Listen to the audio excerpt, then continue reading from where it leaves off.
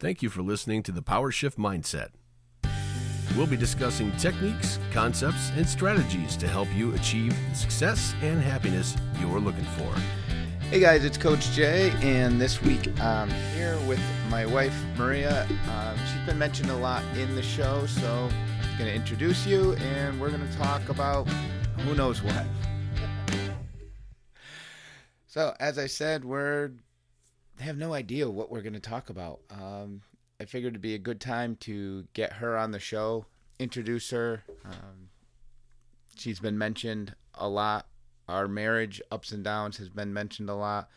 A lot of the things we've been through. When Shruti and I talked about in the episode of getting help and going to counseling, I didn't hide the fact that my wife and I had been to marriage counseling. When we talked about dealing with adversity with Jen, mentioned that my wife and both my sons have ADHD. I have self-diagnosed ADHD. So how we deal with that. So honestly, we've kind of been laughing all morning. If you heard the short back and forth, I said I don't know what to expect. I still don't know what to expect, but here's my wife, Marrige, and like I said, I don't know where this is going to go. It could be interesting. Hi, how are you guys? Let's see where it goes, and hopefully we can make everybody laugh or just scratch their heads, depending what the conversation, where it goes. I'm going to vote for the scratching your heads. So we talk about the ups and downs of marriage and that roller coaster ride. I've always said it's a roller coaster ride, but for some reason we keep getting back in line. What part of the ups, outweigh the downs? Because, I know we've had some downs that have been extremely difficult. At times that we don't know if we have enough momentum to get back up to the top of the next hill. What has made you think that we always have enough momentum, even as we hit those downs, to get back to the top of that next hill?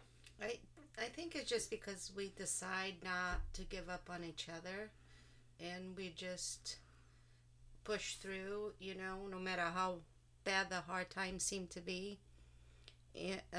Family is a big thing for us because both of us had, not particularly came from broken families, but, like my father was, even that it was at the house, it wasn't really there much.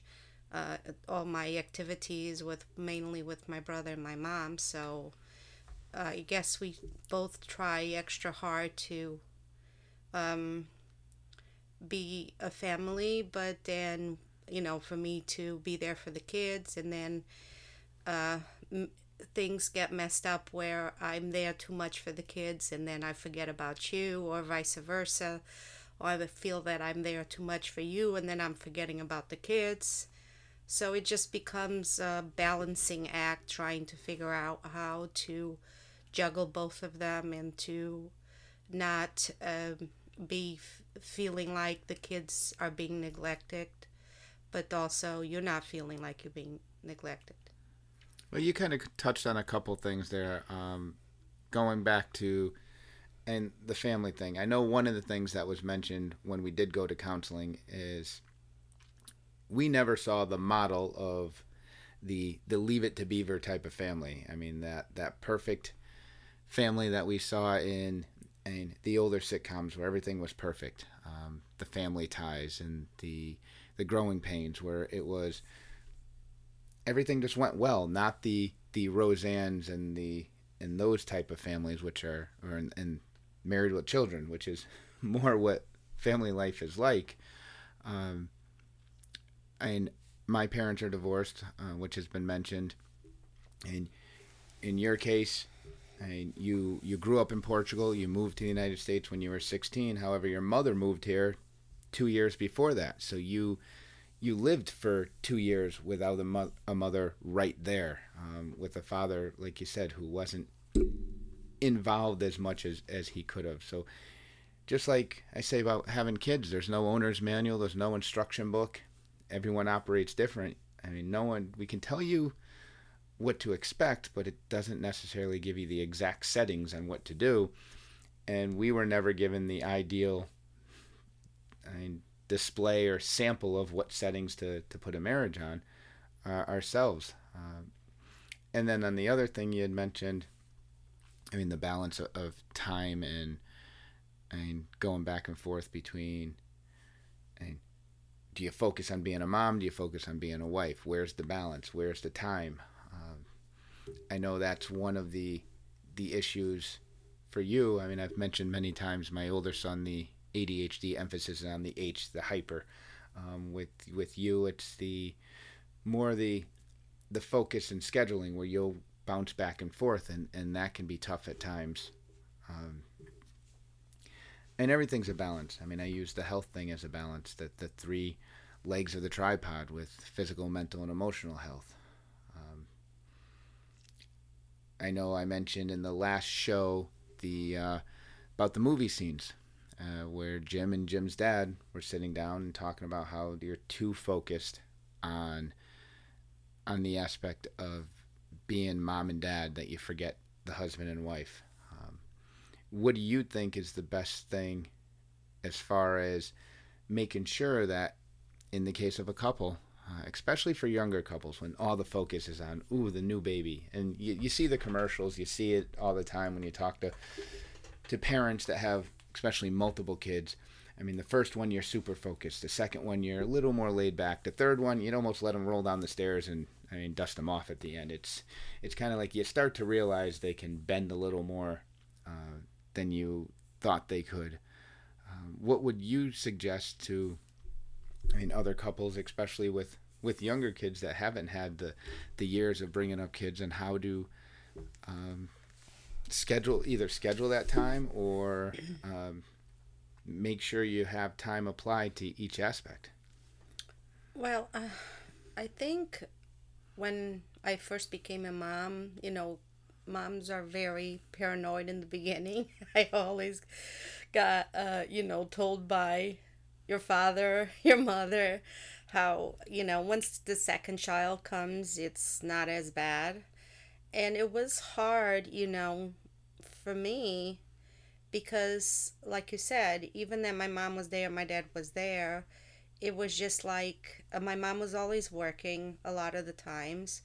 So I had this lady that was living in with us, and most of the time I was spending with her. Or I would go for the summers, I would go with my grandmother and my aunt, she's only 3 years older than I am. So I wouldn't really spend that parent-daughter, time as much with my parents. So I tried to do that as much as with the kids possible. The thing is that I think being a new mom, the big thing is support. Sometimes being a new mom, you get overwhelmed with you. It was hard at first because your schedule made you having to get up at 4 o'clock in the morning. So it was really hard. So I was the one that was, most of the time when they were crying or feeding had to happen, I was the one getting up. So when it came up to giving you that attention, I was so exhausted that it was just hard for me to try and balancing that out and having the support there. And you did support me on many other ways, like you did most of the cooking, everything, so that helped out a lot. It's just I felt at the time in the beginning, as I was the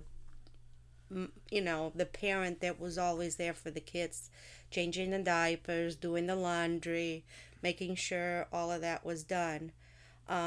So when you're a new mom and you're trying to, juggle all of that, it's really hard.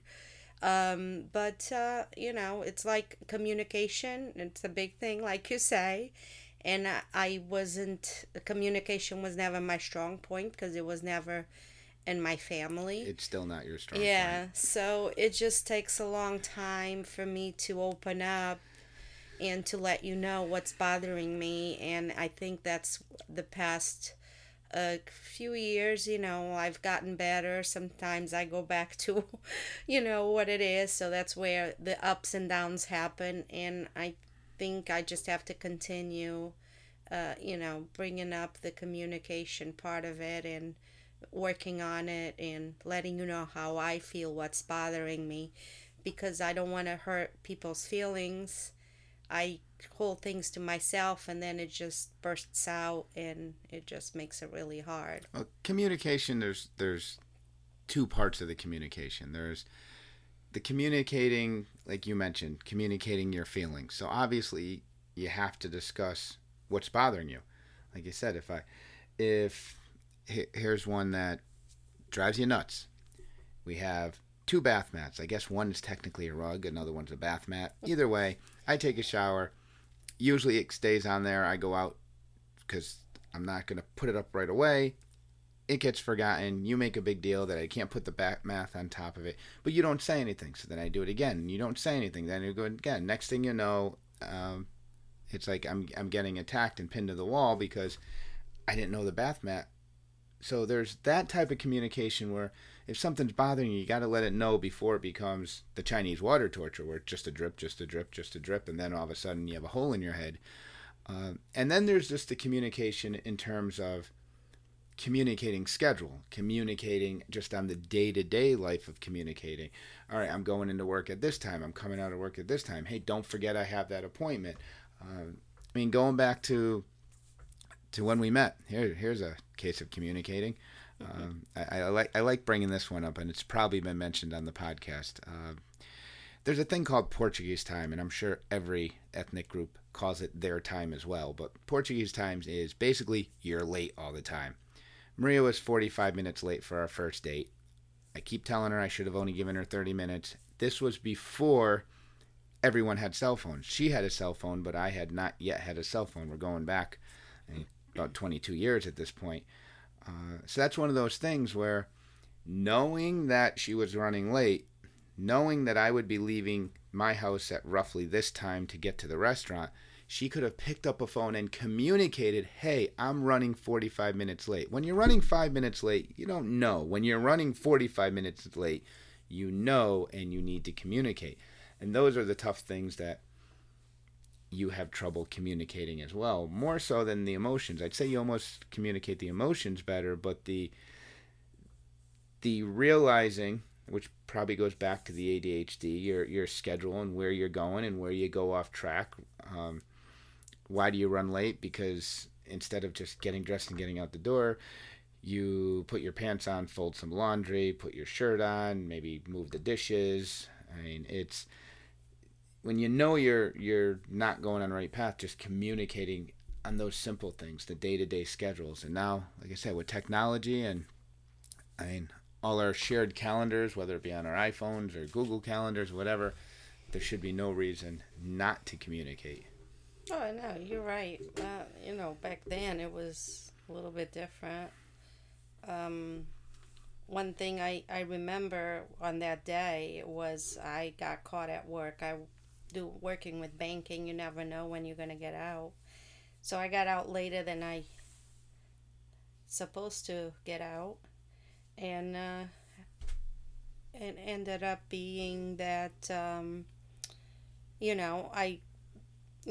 the thought in my mind at that time, I was like, why am I having to call him every single time, probably? And you didn't have a phone, so I don't know at that point whether you would still be home or not. So I have no idea how it came to be. In 84, no matter what, back then it still had traffic. But, things happen for a reason, so you decided to wait for me, so now you're stuck. Yeah, like I said, it should have been 30 minutes. Mm-hmm. But now, dealing with kids and stuff like that, we have I'm making a microphone adjustment, that's why the sound changed, but the dealing with kids and the unified aspect of parents dealing with kids.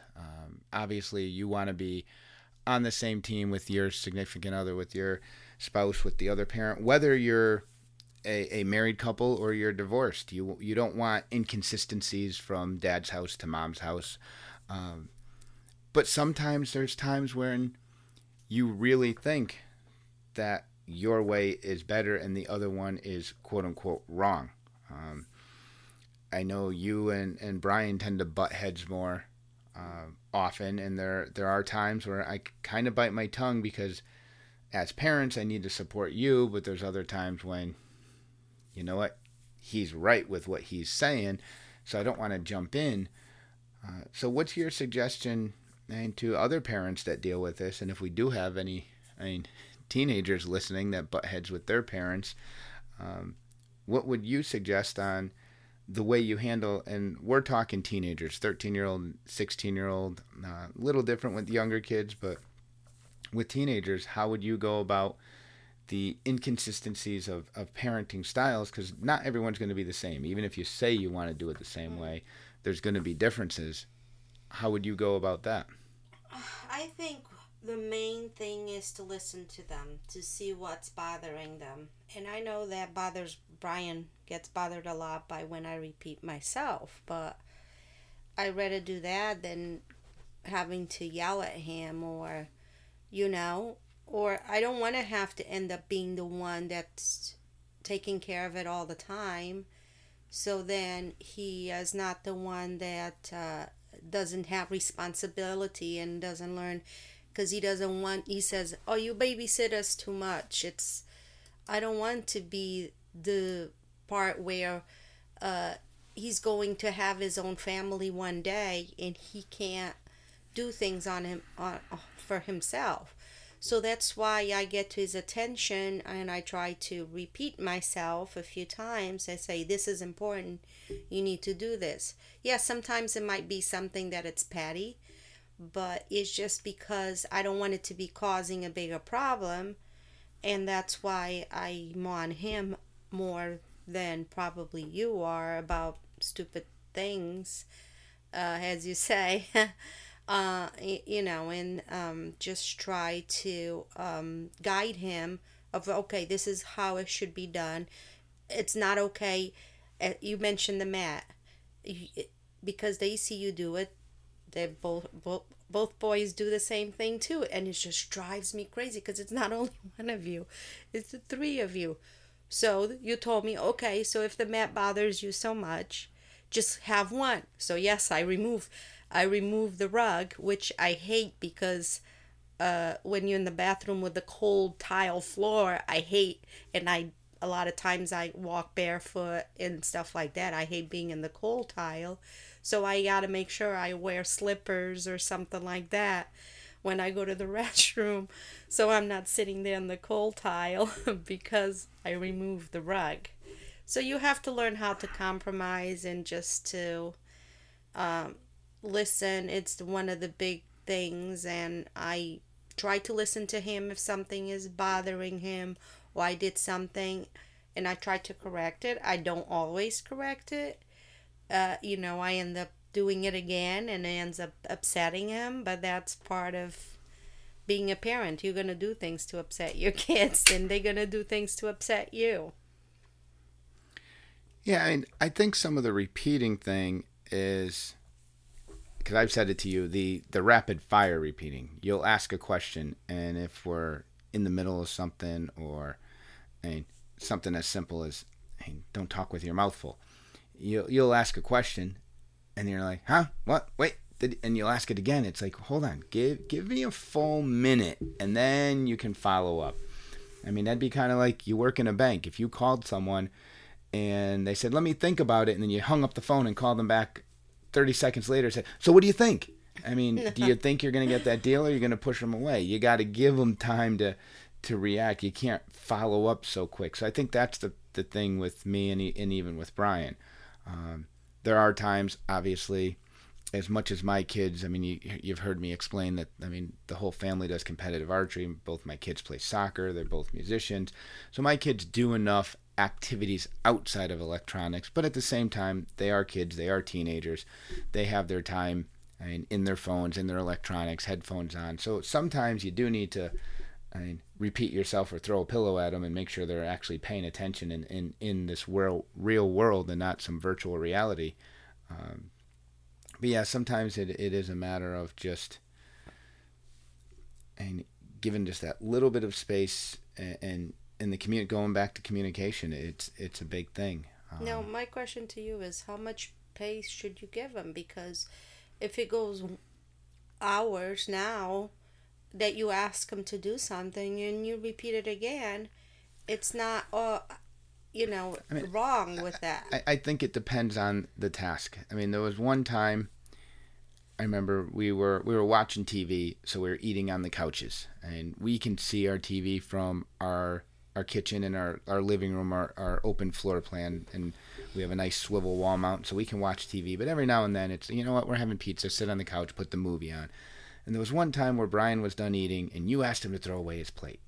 Now, first off, the plate on the ottoman was not screwing with anyone's mental capacity or going to ruin their lives, but you needed that plate picked up. And he's like, hold on, I'll do it. And you got on him for the plate. And I just got aggravated at both of you because he could have just gotten up, thrown the plate away to basically shut you up. And you could have realized, okay, do I really need to make a big deal about the plate?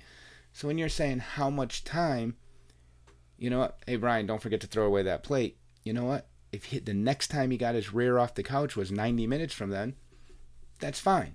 That's not an issue. Hey, on a Saturday, you got to mow the lawn and you need to fold the laundry. Okay? If you told him at 8 a.m. and at 4 p.m., one or both tasks weren't done, you want to remind him, hey, don't forget, you need to have these done by the end of the day. Now, there's other things that are, hey, we need to mow the lawn, but it's supposed to rain at 1 o'clock today, and by noon you haven't started the lawn. Okay, maybe now you're reminding him a little earlier. So I think it depends on what it is we need the information for, what it is we need, what needs to be done. I mean, Brian's one of the worst when it comes to, every parent out there knows what it's like to get those school fundraisers where I need this filled out, or I need that filled out, or I need a permission slip done, or something like that. So, okay, when do you need the permission slip?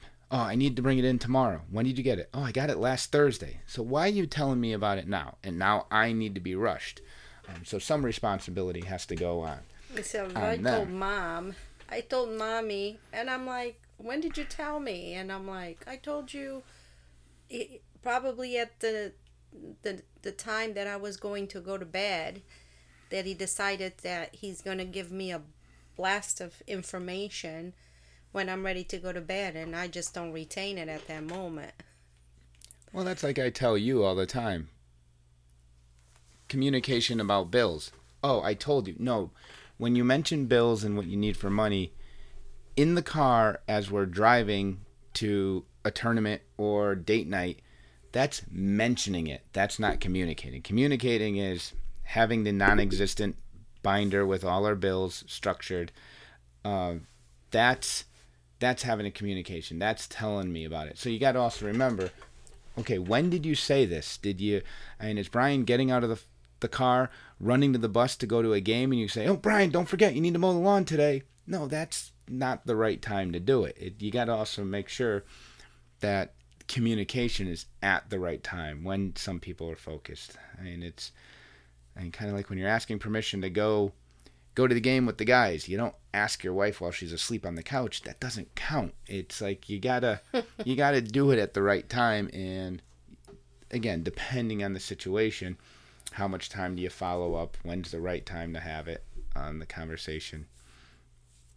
There's the appropriate times, but communication is definitely important. And knowing, and even knowing that you understand. I know that's a thing that I've said with you, and I've mentioned it before. English is no longer your second language; it's your daily language. But growing up, Portuguese was your primary language. You probably didn't speak fluent English until you were 17 or 18 years old, probably. You said at 16 you didn't really speak it fluently, correct? Correct. So I know when you start getting frustrating and when you start getting nervous, the English doesn't get bad, but it gets a little choppy. You'll say things backwards. Yeah. At times. You'll go to that literal translation. Your brain probably reverts back to Portuguese, and you're trying to rather than speaking English natively, you're translating in your head instead. And there's times where things get lost in translation. And I've said some one-liners. I mean, there's all those one-liners. I remember one time you and I were having an argument, and I just said, all right, well, you got to stop barking orders at me, which is a common phrase. Maybe it's not a phrase, but you had never heard it before. And you're like, oh, so now you're saying I'm barking like a dog. No, I'm not saying you're barking like a dog. It's a phrase that gets used, and it's like, sometimes those things can get frustrating where there's miscommunication.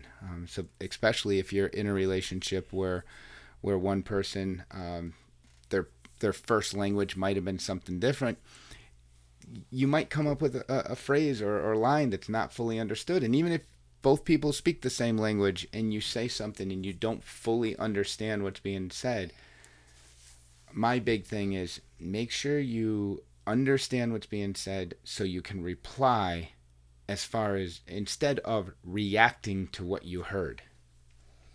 Well, reaction is a human, what do you call it? I don't even know the word for it in English. You're just always going to react. And that, to certain things more, but and if the tone of voice is different than what you're used to, it's gonna happen where you're gonna get that defensive thing. You're gonna put that wall because you always feel like you're getting attacked.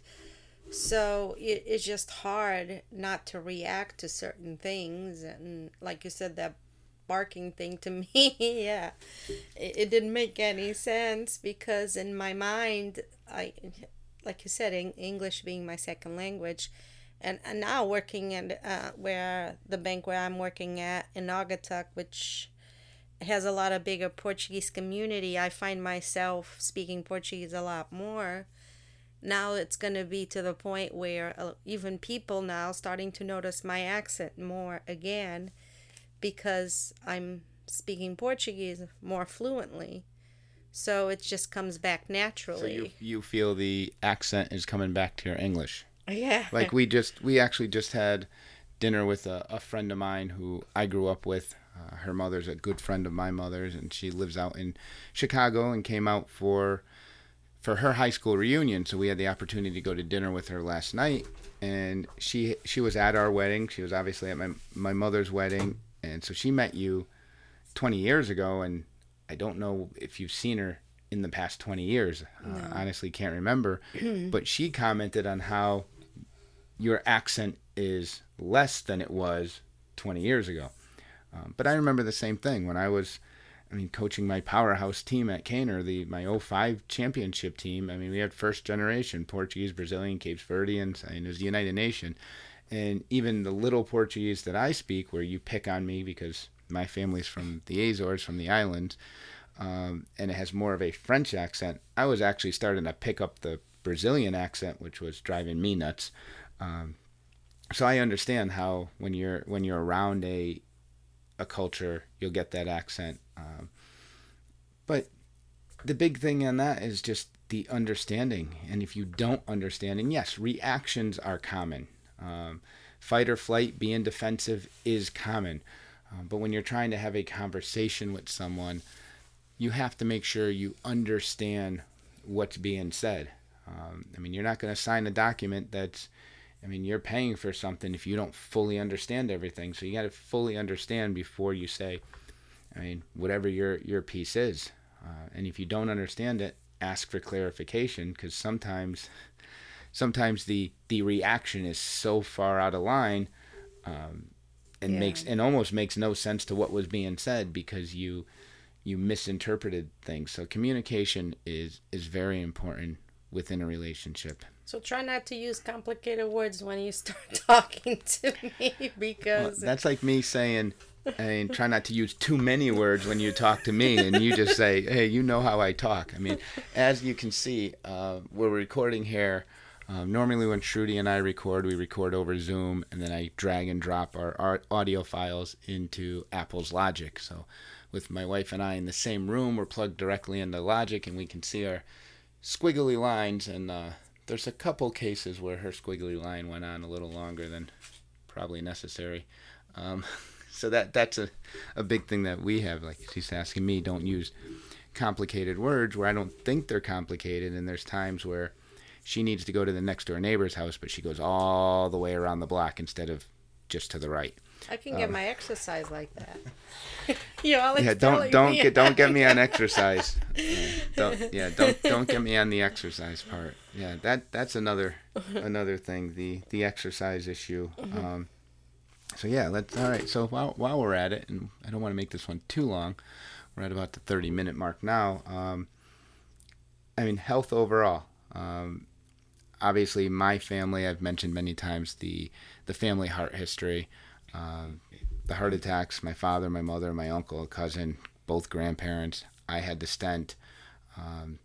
Your family has a history of diabetes, and then recently, you were on a heart monitor for basically in non-complicated words, a rapid heart rate, and a mysterious rapid heart rate. It would just sitting still, you'd go from resting heart rate to 200, just like that. My big thing is I feel that I did not result in a heart attack because I've been working so hard on my health. This didn't happen at 40 years old. It waited till 45 because I'm working on my health. What does it take to get you to realize, you know what, maybe I need to do, like my father would call it, PMS. No, not that PMS. It's preventive maintenance service. You don't wait for the timing chain to break and then you got to repair the entire engine. You repair the timing chain now. It's preventive maintenance service. You do services on your equipment so things don't break. You change the belts before they're completely worn out so something doesn't slip. Well, that's the same thing with the human body. You exercise for preventive care and not, oh my God, this happened to me. Let me go and do something now. What's it take to get you to finally say, hey, it's time to go? Now I know you took time off, and I'm going to go back because I have said this many times on the podcast. We did a 12-week workout program where Maria could not do 5 decline sit-ups. By the end of the 12 weeks, she did 5 sets of 20. So she's been there, she's done that, she knows the results, she knows the positive return that comes from exercising. But then when I had my stent, emotions come into it. She was scared, understandable. But the day I got my clearance from my cardiologist, I went and ran 2 miles. Now, she went to run with me. I got about 8 telephone poles ahead of her. I turn around and she's like 6 telephone poles behind me. And I mean, I could have dropped dead. I thought she would have kept closer to me to make sure I was okay. But I mean, this is what happens with Marrige after 20 years. She figured she'd just find me when she got there. But what's it take to get you to realize, you know what? Your family history with diabetes. Now there is a little heart thing in there. What would it take for you to realize this is just part of life? Just like every morning I get up and put my underwear on, every morning I get up and do my exercise. It just becomes part of the daily routine. I mean, how many people get up and they say, oh, I'm still half asleep, yet they still get up and turn the coffee pot on because that's part of their routine. It's muscle memory. What's it take to make exercise just part of your muscle memory? I don't know. I'll tell you the truth. A lot of times it's pure laziness, and I admit to it. A lot of people think because I work at a bank that I sit on my butt all day. I don't. I think one of the people that moves the most ever. Like the other day, I had customers laughing because they saw that I had the Apple Watch, and they were asking me, how many steps do you do? And you know, what is that? Blah, blah, blah. They were talking about the circles. And I was explaining to them, they were Brazilian. And I was explaining it to them. And I told them, I have more steps probably than most people would think that for a person that works at a bank. because I constantly move. I'm the one getting up to get the drive up. I'm the one that's, standing most of the time, doing things, running back and forth. And it's just, I don't stop. So by the time I get home, I just want to sit and relax and wind down. And I'm like, and Jason is like the Energizer Bunny. So he's like, okay, we got to do this, we got to do that. And I'm like, when is there a day that I can just sit and just like plop on the couch and do absolutely nothing? Believe you me, we do have those days sometimes. That's my self-diagnosed ADHD. Maybe you should switch with Brian. Give Brian the attention when you take his hyperactivity. Oh my God, it is just it's just always been like that with you. People always comment, how do you guys do so much? Oh, you guys do so much all the time. You always here, you always there. And I'm like, well, Jason went kayaking. We started kayaking. Jason went hiking. We started hiking. Hey, I slept in the woods last week, so I still do the hiking. Doing all of this stuff, after a while, I'm like, okay, where's my glass of wine? Where I can sit on the couch and just relax, and it just, and with the exercise, I enjoy walking and going for walks and stuff. I am not a fan of weights, things like that. I just, never was. But you saw the results that you had doing that routine. Oh, of course. No, of course. I agree completely with you that it is something that I should continue. But it's just, I have to get that mindset. And I think because of everything, so much things in my mind going on with stress at work and things like that, it gets to a point that I'm like, your brain just can't.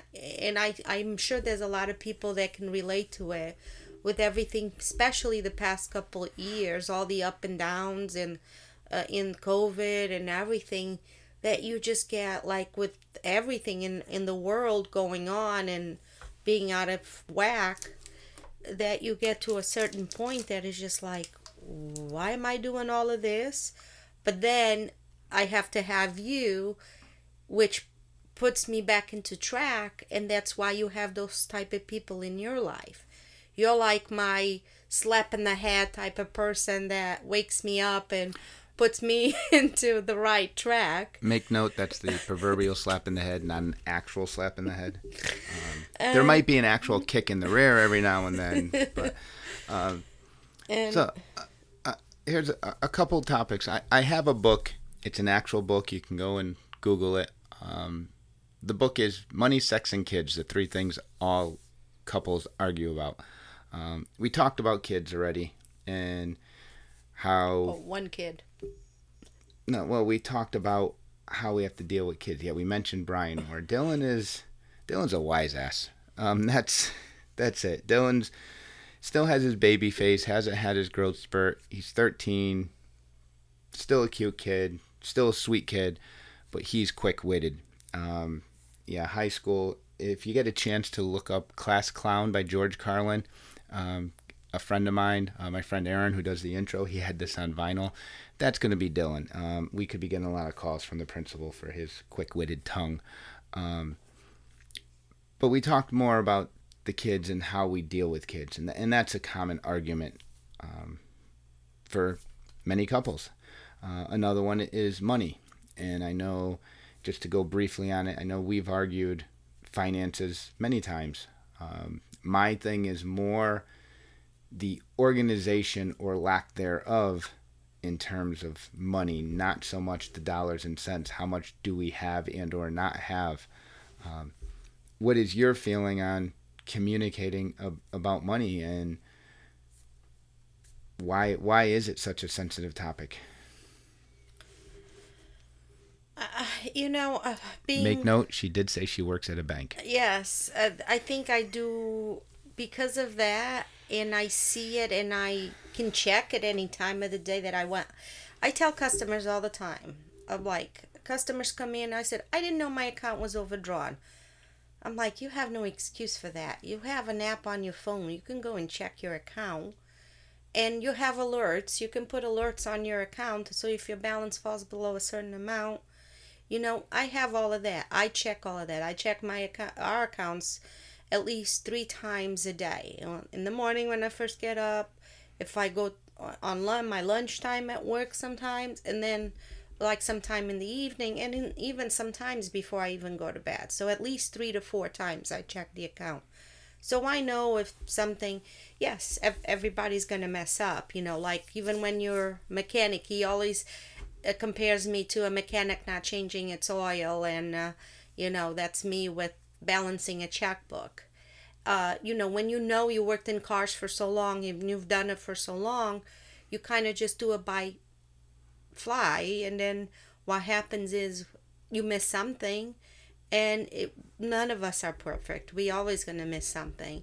And and I've had hiccups where I messed up a few things, and or because of lack of communication I didn't talk to him. It's just because we want to be doing things as a family, and all of a sudden everything just catches up to you, and you don't realize that you didn't miscalculated something, and you end up doing more than what you were supposed to do. Well, but that's my argument on organization versus dollars and cents. If you, like you're saying, miscalculated, those calculations are done in your head. If they were documented, Correct. you there might have been a better chance of Not missing actually seeing it. Correct. And then and money, kids.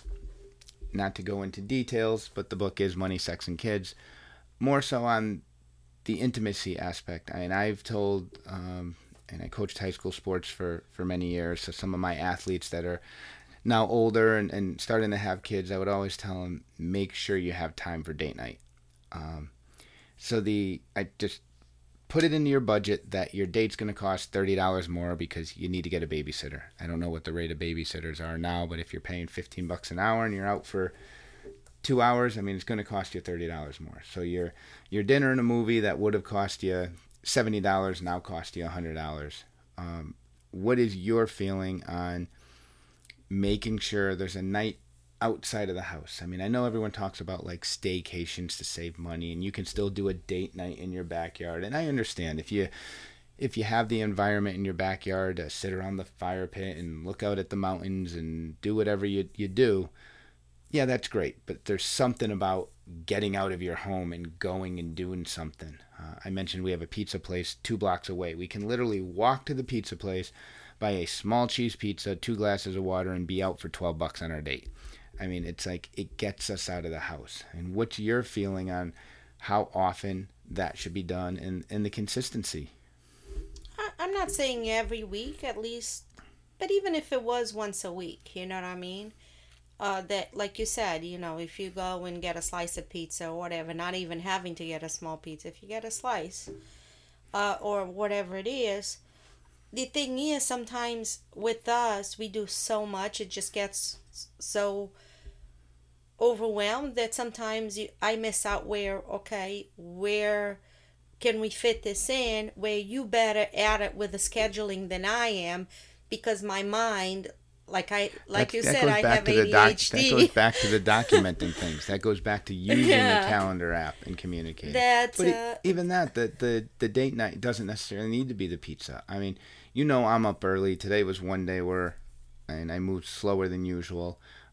But here's one where it could have been, hey, we need to drop Brian off at the car wash at 8. Let's go do that hike.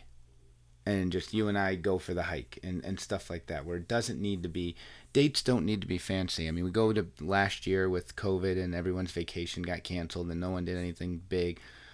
That was probably the best vacation the two of us ever had, where we took a road trip with no destination. The only destination was to go to Lake Placid, New York, and do a hike. And I was literally looking at the weather, and what Maria didn't realize was I planned to go to Old Orchard, Maine, to the beach, to the ocean, because she's more of an ocean person. And had the weather been crappy in Old Orchard, we would have went somewhere else. I don't know where it would have been, but it worked out. And we literally did a huge hike, spent the night in a hotel, did some driving, so it was our time in the car, talking together, having communications, opening up with each other, going to Maine, walking on the beach. Again, it wasn't the nice full-blown beach day because we avoided the crowd. COVID was still really heavy last year, so we just went and sat there in the evening. But she got her lobster rolls multiple times. So it was that trip we needed. I mean, I just did it, and I'm going to go on to this topic next.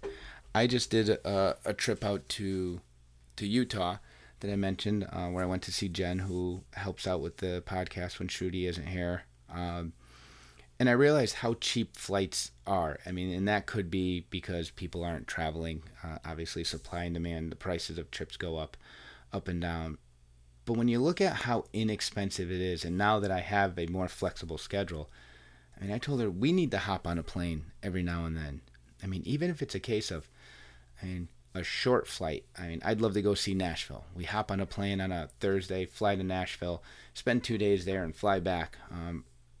It's something that you need to make sure you have that couples time in there. We need to do the family things as well. Of course, there needs to be the four of us going out and doing things, but we also need to make sure we do stuff together.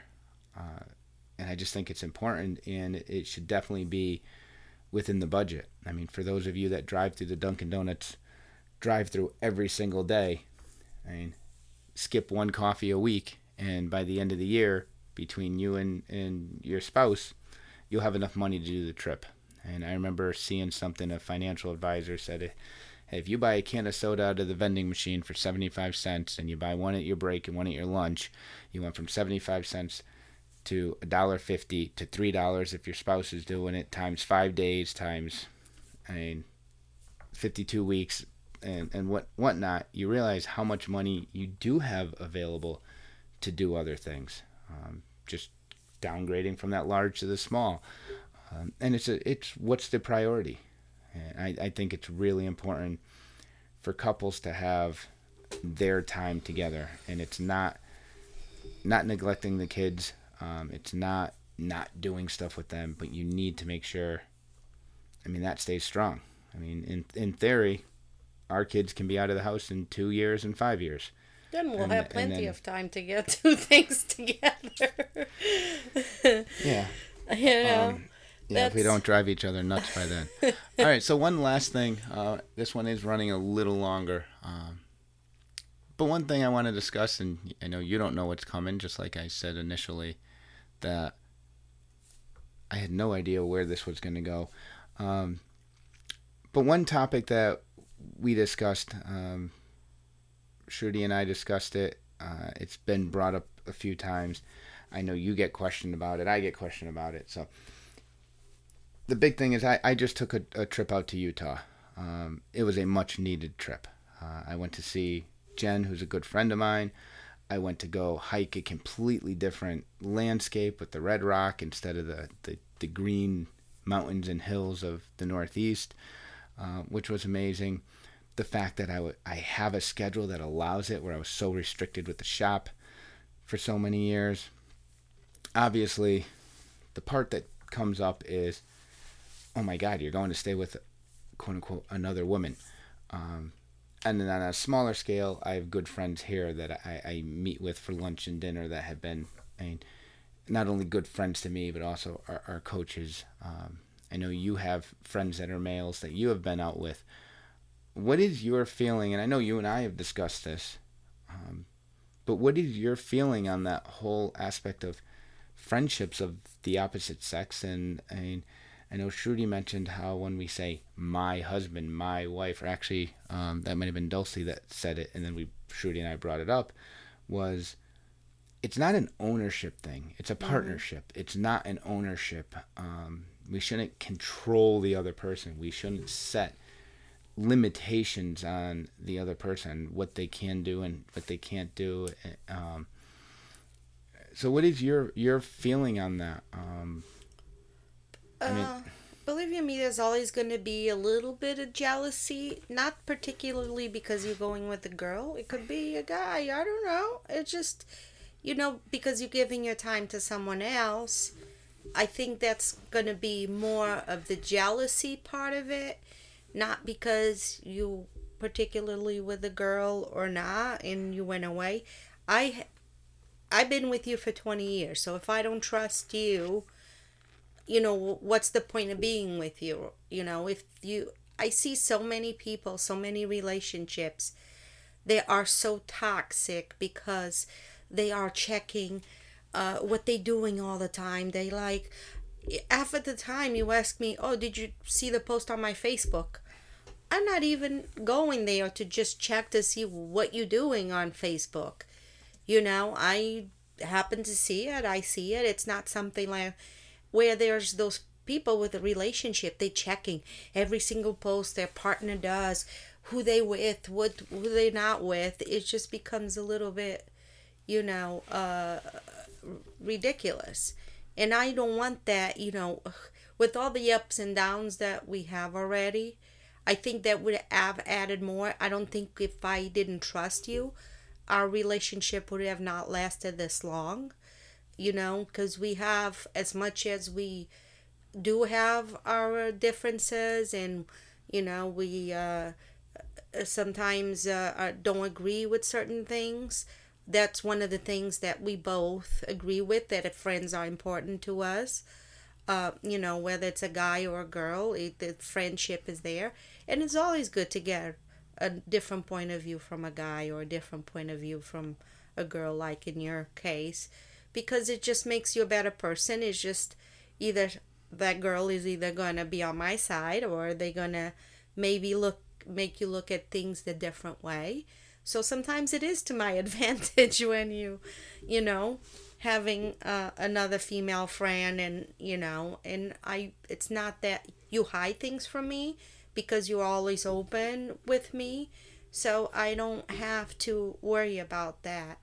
And if you do something, it is on your conscience.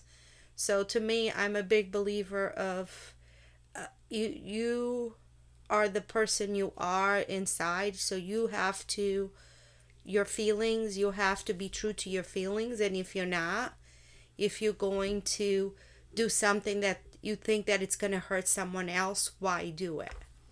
Why, especially if it's someone you love, why would you hurt someone that you love? And I don't feel that you would do that, because I know that you love me, and I don't think that it would get to that point where you would, go on vacation, like they say, another female or another woman, or be visiting with someone to just do something that it's going to hurt me. Yeah, I mean, like I said, it seemed to be the big thing. I didn't get as many comments on my page because most of my good friends, they know I have friends of the opposite sex. Jen did get a lot of comments, and I just find it, and I've said this many times on the podcast, if you're ruling out half the population of possible friendships, you're doing yourself a disservice. Correct. But I figured we'll get it from, here's another phrase, from the horse's mouth.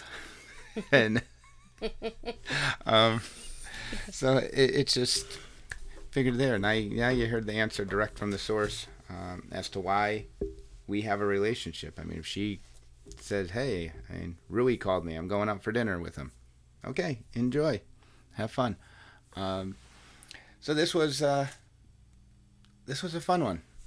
Like I said, I had no idea where it was going. Nothing was scripted. I have no notes. It just went in its own organic direction. And I hope you guys were able to take some information out of it. Of our craziness here. Yeah, I'm sure you scratched your heads at times and went a little longer, but that's where the conversation took us. And we'll see you again next week. Thanks. Bye. Shift Mindset podcast is for entertainment purposes only. While the suggestions, strategies, and practices we have given have been proven successful for our personal use as well as clients we have worked with, these recommendations should not supersede instructions given by any licensed professionals, including but not limited to your primary care physician and mental health professionals. Thank you. Thanks for joining us today for the PowerShift Mindset Podcast. We hope you enjoyed the show. Be sure to like and subscribe on iTunes, Spotify, and SoundCloud. Find us on Facebook and Instagram at The PowerShift Mindset, and also visit thepowershiftmindset.com. Thanks again for listening to the PowerShift Mindset.